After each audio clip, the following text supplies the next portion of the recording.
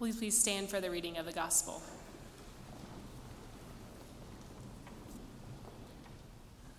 The gospel lesson today is from Luke chapter 24, beginning with the 36th verse. Peace be with you. They were startled and terrified and thought they were seeing a ghost. He said to them, "Why are you frightened? And why do doubts arise in your hearts? Look at my hands and my feet. Say that it is I myself. Touch me and see. For a ghost does not have flesh and bones, as you see that I have." And when he had said this, he showed them his hands and his feet. While in their joy they were disbelieving and still wondering, he said to them, "Have you anything here to eat?" They gave him a piece of broiled fish, and he took it and ate in their presence. Then he said to them, "These are my words that I spoke to you while I was still with you, that everything written about me in the law of Moses, the prophets, and the Psalms must be fulfilled." Then he opened their minds to understand the scriptures. And he said to them, "Thus it is written, that the Messiah is to suffer and to rise from the dead on the third day, and that repentance and forgiveness of sins is to be proclaimed in his name to all nations, beginning from Jerusalem. You are witnesses of these things." This is the word of God for us, the people of God. Thanks be to God.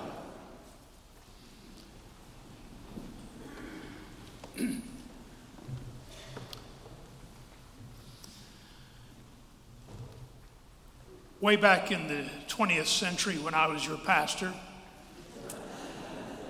our family lived just next door in the house that is very properly now used as a place of mission to the entire community with recovery groups.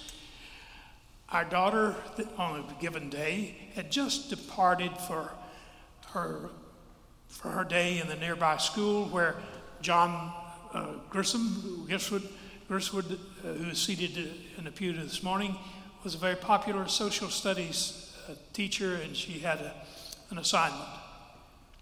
My commute to work was a 2-minute walk over to the pastor's study. About an hour after I had left on that crisp morning, the phone rang and Pat answered.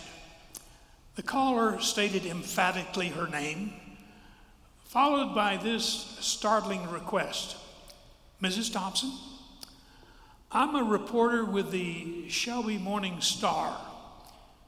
We've just received word of your husband's death. And I phoned to receive your comments as you reflect upon his life's work, especially as he served us here in the community of Shelby." Pat began to puzzling look out the window. She was trying to discern the sight of a vertical breathing animated head bobbing up and down over a desk in the study. Seeing no evidence of my existence, but glancing at her watch at how long I had been gone, she extended a hand over a pile of telephone directories and pulled out a curious book called the Western North Carolina Journal. And then she answered the journalist as only Pat Thompson could answer.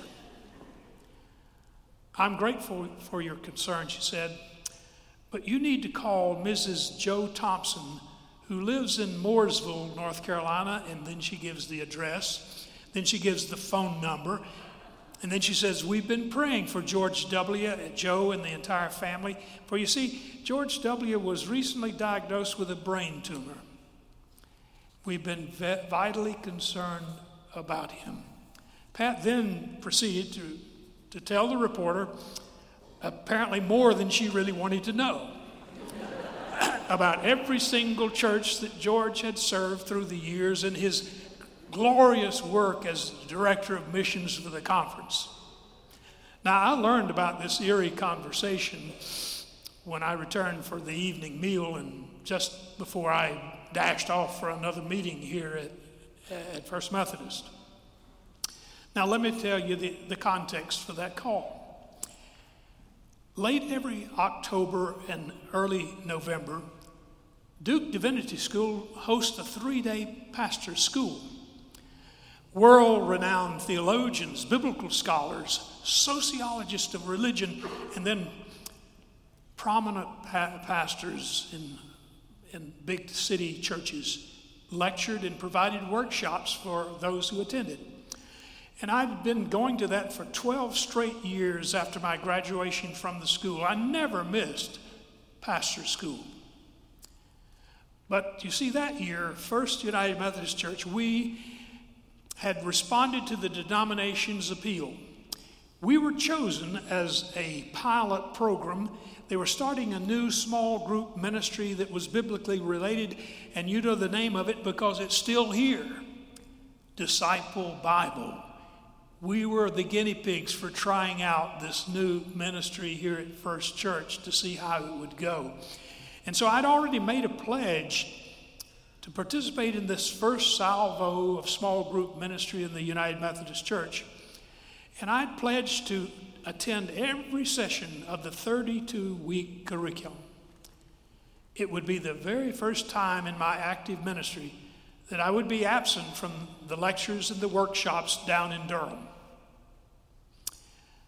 I learned about the way in which the program of the pastor's school ended that year.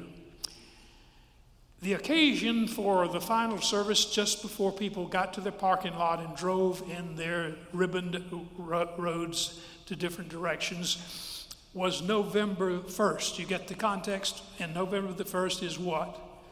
All Saints' Day. They had a special service just as the people were departing. The names of the deceased graduates of Duke Divinity were being named that year, read with reverence and with the lighting of a candle upon the altar with each name. Now, in those days, Duke Chapel not only had that long nave, but they'd never corrected the echo chamber. And seated in the back pew near the entrance was a classmate couple from West Virginia, Dave and Harriet Peters. They had already noted that I seemed not to be there. They had looked and looked, and just never saw old George. And there they were, hoping that they would see me, but didn't. We always had a shared meal before we left town. Then they heard the alarming reading of the names reverberating all the way back to the end of that long nave. George, Thompson. They heard the name. They were stunned. And filing out those gigantic doors just beside the chiseled forms of the Duke family named saints, they were chiseled out in orderly fashion. Robert E. Lee, John Wesley, Martin Luther, in that order. Dave ran into one of our classmates on the steps of Duke Chapel, and he asked, you live somewhere here in North Carolina. Have you seen George Thompson during the year? And he said he had been to a meeting, and even though I was way across the room, he had seen me, and he said, he appeared tired and out of shape. And he had a one-word diagnosis: overweight. Now, fast forward 1 year. That year, as well as every year I was a pastor, I led a Disciple Bible group. But I had the wisdom that year to appoint someone for one of those an absence that I would have. I'd come to 31, but not 32 sessions. I was going to go to the Duke Pastor School. And so I drove that long distance, as you know, from Waynesville to Durham. Fighting against the interstate traffic, I arrived at the Gray Lecture Hall late. The lecture was already in process as I slipped through the side door and entered that dimly lit, sometimes depressing lecture hall. Within 15 minutes, I was sleepy and bored. But then, just to stay awake, I began to gaze over the whole gathered group, visually looking for some classmate or special friend I might know. And then my eyes locked with Harriet Peters. Her face displayed a certain consternation. Her complexion appeared colorless, alarmingly morose. The lecture continued interminably slow. I thought he would never end. But when the assembly finally was dismissed for a well-deserved coffee break, Dave and Harriet hastened over to where I was standing.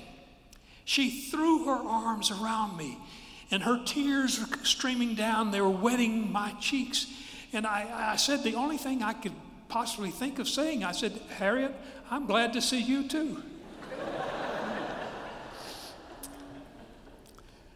During that coffee break and beyond, they told their story, and we began to put together all the missing pieces. When I finally had a chance to respond to their lengthy explanation, I emphatically declared, "Dave, the next time I die, the best you can do is send some flowers to Pat."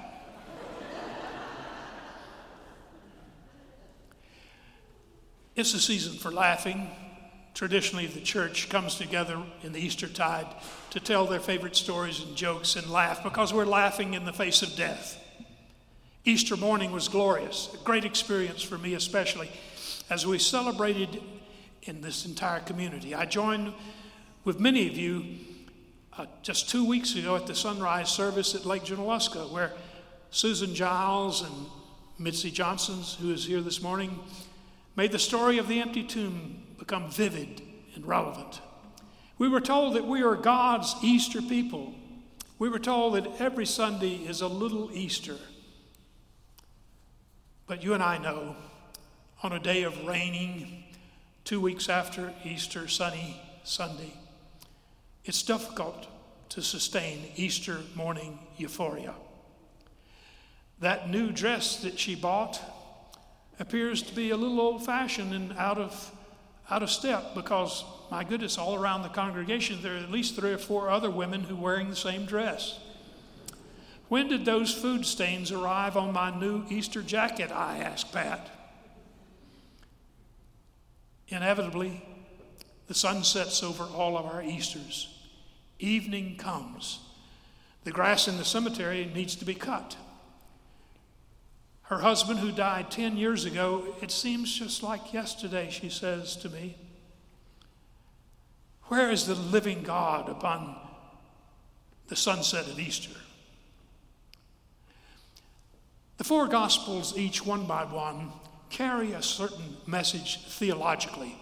And not all the messages are the same. That's why we have 4 Gospels with different emphases. Luke especially is teaching theology, a special theology. There are 2 stories. Easter amidst doubt, Easter with recurring grief, Easter mixed with shadows of hopelessness. We're likely to remember the first of those stories, of course, the one that is traditionally read the Sunday after Easter, about the risen Lord walking along the way on the road to Emmaus, and those men not even recognize him until he breaks bread with them at the table in Emmaus. And then they realize what has happened, and they plead with him, "Stay with us," because it's almost evening, and the day is nearly spent. So for Luke, Easter sunset is a metaphor for much of our lives as Jesus' disciples. We're caught between promise and fulfillment, hope and the realization of our dreams, grief and comfort, future expectation and present reality. When Margaret McCleskey and I were growing up in Forest City, Nearly every Sunday we pass by a print from a painting by Robert Zune. The painting was completed in the year 1877. The painting was entitled The Way to Emmaus. And as a child and then as a teenager, as I would see that every Sunday and pass by the painting, I would always yearn to have the same experience that was recorded in Luke's gospel that those men of Emmaus had. Were not our hearts burning within us while he was talking to us on the road? I wanted that experience, as with the men of Emmaus, as with John Wesley, whose heart was strangely warm at Aldersgate. I wanted that to happen to me. There was a second Easter sunset story, however. It's contained in today's reading. These men of Emmaus, as the shadows lengthened and the darkness fell, they just didn't walk back to Jerusalem, they ran back. They were so eager to tell the 11 who were gathered in that same upper room about what they'd experienced in their little hometown not far away from Jerusalem. And while they were relating their improbable story, suddenly the risen Lord appeared to them.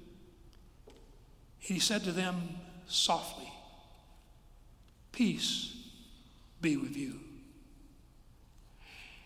These same words were recorded by John in a similar account. Therefore, a similar theology was being taught in John's gospel. All were terrified. Again, Jesus calmly said, "Why are you frightened? Why do you doubt? Why do doubts arise in your hearts?" Then the risen one said a curious but I think crucial thing theologically. "Look at my hands and my feet. See that it is I myself. Touch me and see. For a ghost does not have flesh and bones as you see that I have." Now keep in mind the context of Luke's writing. He was writing to the community that he had helped form. That was a community of more and more Greek-speaking Gentiles. Also in John's church, the same was happening. And many of these converts were over-spiritualizing Jesus. They needed to know the story. They believed that Jesus was divine. They had no trouble with that, but they had difficulty with the notion that Jesus might be human. He couldn't be like other men, they would say. For we Greeks all know, as they would say to each other, gods don't suffer. Gods don't die. Jesus, who walked the roads of Galilee, merely was a soul substance. He didn't really die on the cross. He was not a body, but a soul inhabiting a body. This was the belief and the teaching of of Greek-speaking Gnostics of that day. Luke rejected this notion emerging out of Greek philosophy. He did not embrace the Greek idea of the immortality of the soul. No authentic Jew believed in such a doctrine as the immortality of the soul. But Greek philosophy, by and large, taught that there was an indestructible element down within the human life, down within the body. A soul substance comes to us at birth and returns to God at death. That was a Greek teaching. Luke, as disclosed by this second story of Easter at sunset, to the contrary, taught that Jesus really died and was buried. He was human. In Luke's story about Easter at sunset, the disciples actually touched and examined the nail prints in Jesus' hands and feet. And that is very important theologically. For the crucified God, who had suffered the most excruciating death imaginable, was raised from the dead in bodily form. Luke's narrative emphasizes the physicality of Jesus' presence. The risen Christ is indeed the Jesus who suffered and died.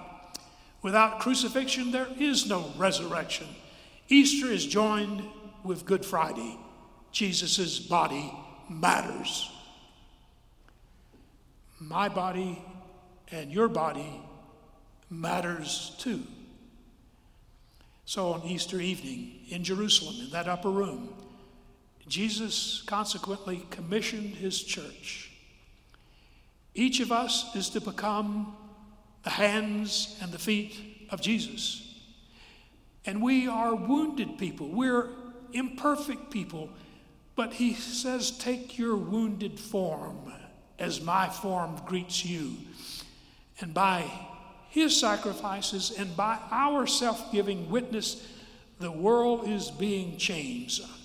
Our wounds are not signs of weakness. They're sources of redemption, reconciliation, and forgiveness because of the Jesus who came back in that risen form, showing his hands and his pierced feet. Look at your hands for just a moment. What do you see? You know, in all those Sherlock Holmes stories, Sherlock Holmes could shake a hand with someone, a complete stranger, and then walk away. In those several seconds that he was there, he'd walk over and talk to Watson, his companion, and tell everything you needed to know about that complete stranger, his vocation, his level of income, his lifestyle, his health, everything. Our hands tell us a lot. The disciples knew the hands and the feet of Jesus, and he knew theirs. Moreover, Luke's second story of Easter evening launches the church's mission. For Jesus said, as Becky has just read, thus it is written that the Messiah is to suffer and to rise from the dead on the third day, and that repentance and forgiveness of sins is to be proclaimed in his name to all nations, beginning from Jerusalem. And you are witnesses of these things. I look at this hand.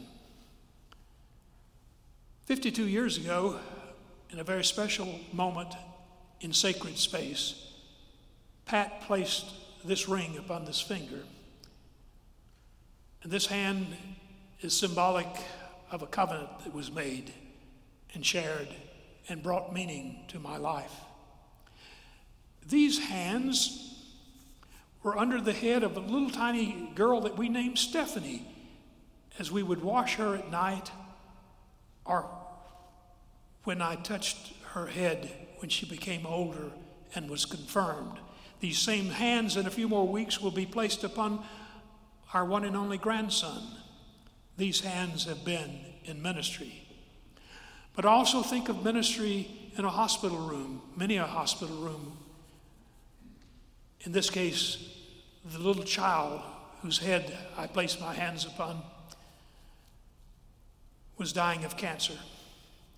He clutched onto his chest the thing that he loved so much, that little doll that was named Curious George. His pastor looking over him was Curious George. My God,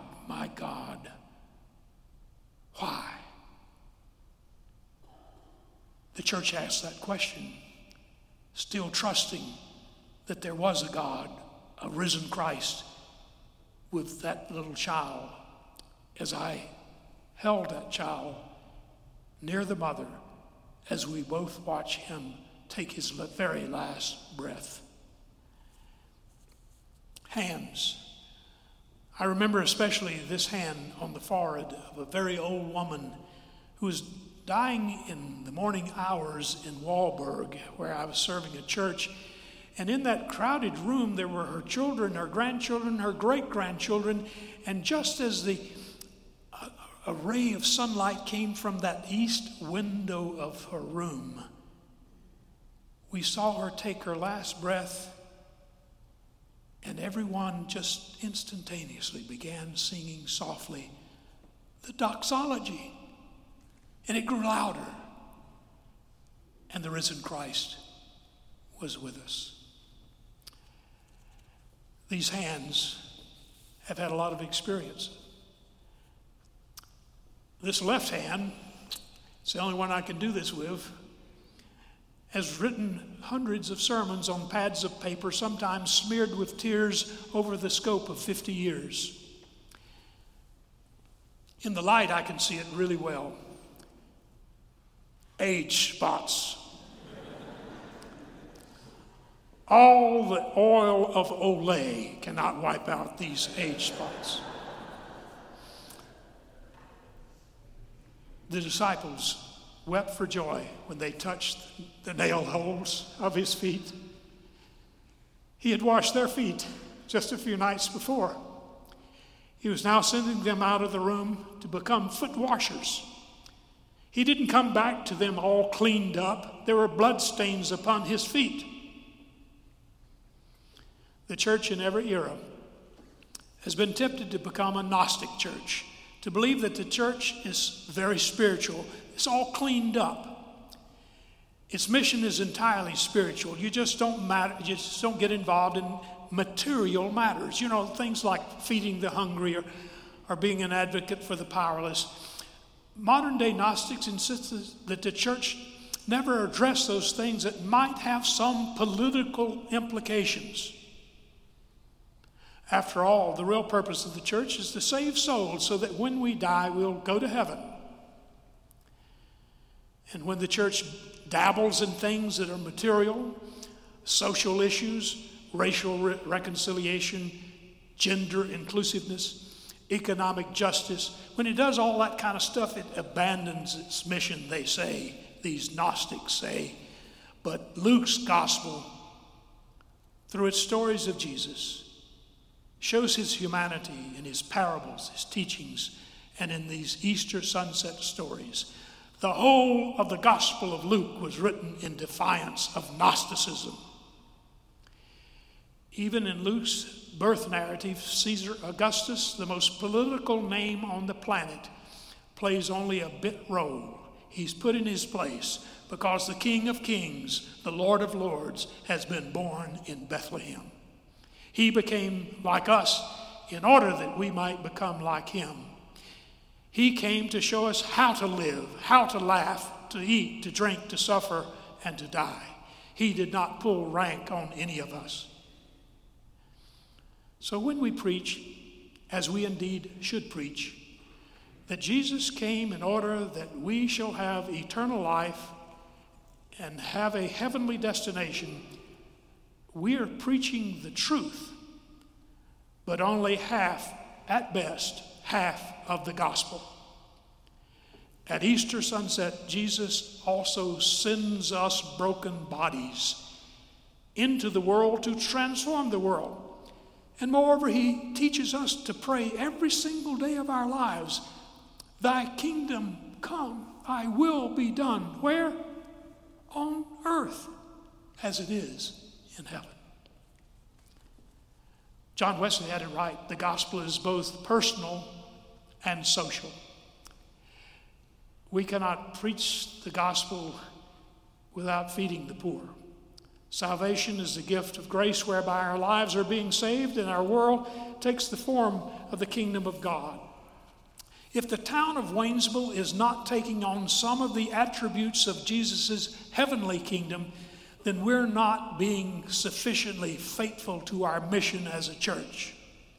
In order to get to heaven, we must take a bit of heaven on earth with us when we die. On Maundy Thursday, we did a beautiful thing in this church. We washed each other's feet. Wasn't that a marvelous thing? When I was appointed to a church in Charlotte, the first thing I did on that first Sunday was to preach on John 13, the foot washing story. And I had only shared with the worship leaders what I was going to do next. And then my final sentence in that sermon was, if you want to know what my mission is as your new pastor, watch. I proceeded then to wash the feet of a child, a lay leader, and an older woman. I especially got to know that older woman. Her name was Catherine Ussery. She maintained nearly perfect attendance for decades, and in the last years of her attendance there, she came in with an oxygen tank in order to just get into the building. But every single Sunday she was asking who's missing, who is in crisis, what are people going through in terms of illness or hospitalization, and then she would call or send a card or do things that only Catherine Ussery could do in a loving way. She knew the names of nearly everybody, but she knew all the names of every one of the children. We loved her. She loved us. Those feet that I'd washed on that first Sunday were the feet of Jesus. Pat and I were sad when we learned of her death. I was the DS in Charlotte. The funeral service was conducted by Ken Carter, the one who had followed me, now bishop in Florida Conference. Now this sanctuary seats nearly 900 people. When we got there very early for the funeral, and the place was filling up so much that we sat toward the back. And then the balcony was filling. Catherine and her feet had taken last step of a glorious pilgrimage. Yes, we came to celebrate the good news that Catherine had entered into heaven. But equally important, we gathered as a grateful congregation of those whose lives had been transformed by her Christ-centered witness of self-giving love day by day.